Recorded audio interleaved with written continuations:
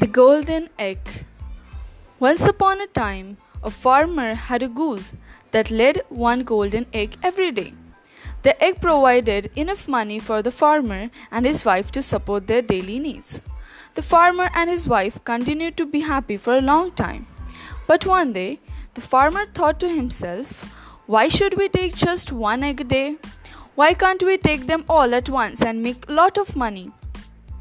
The farmer told his wife his idea, and she foolishly agreed. Then the next day, as the goose laid its golden egg, the farmer was quick with a sharp knife. He killed the goose and cut off its stomach open, in the hopes of finding all its golden eggs.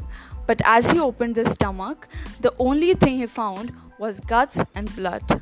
The farmer quickly realized his foolish mistake and proceeded to cry over his lost resource. As the day went on, the farmer and his wife became poorer and poorer.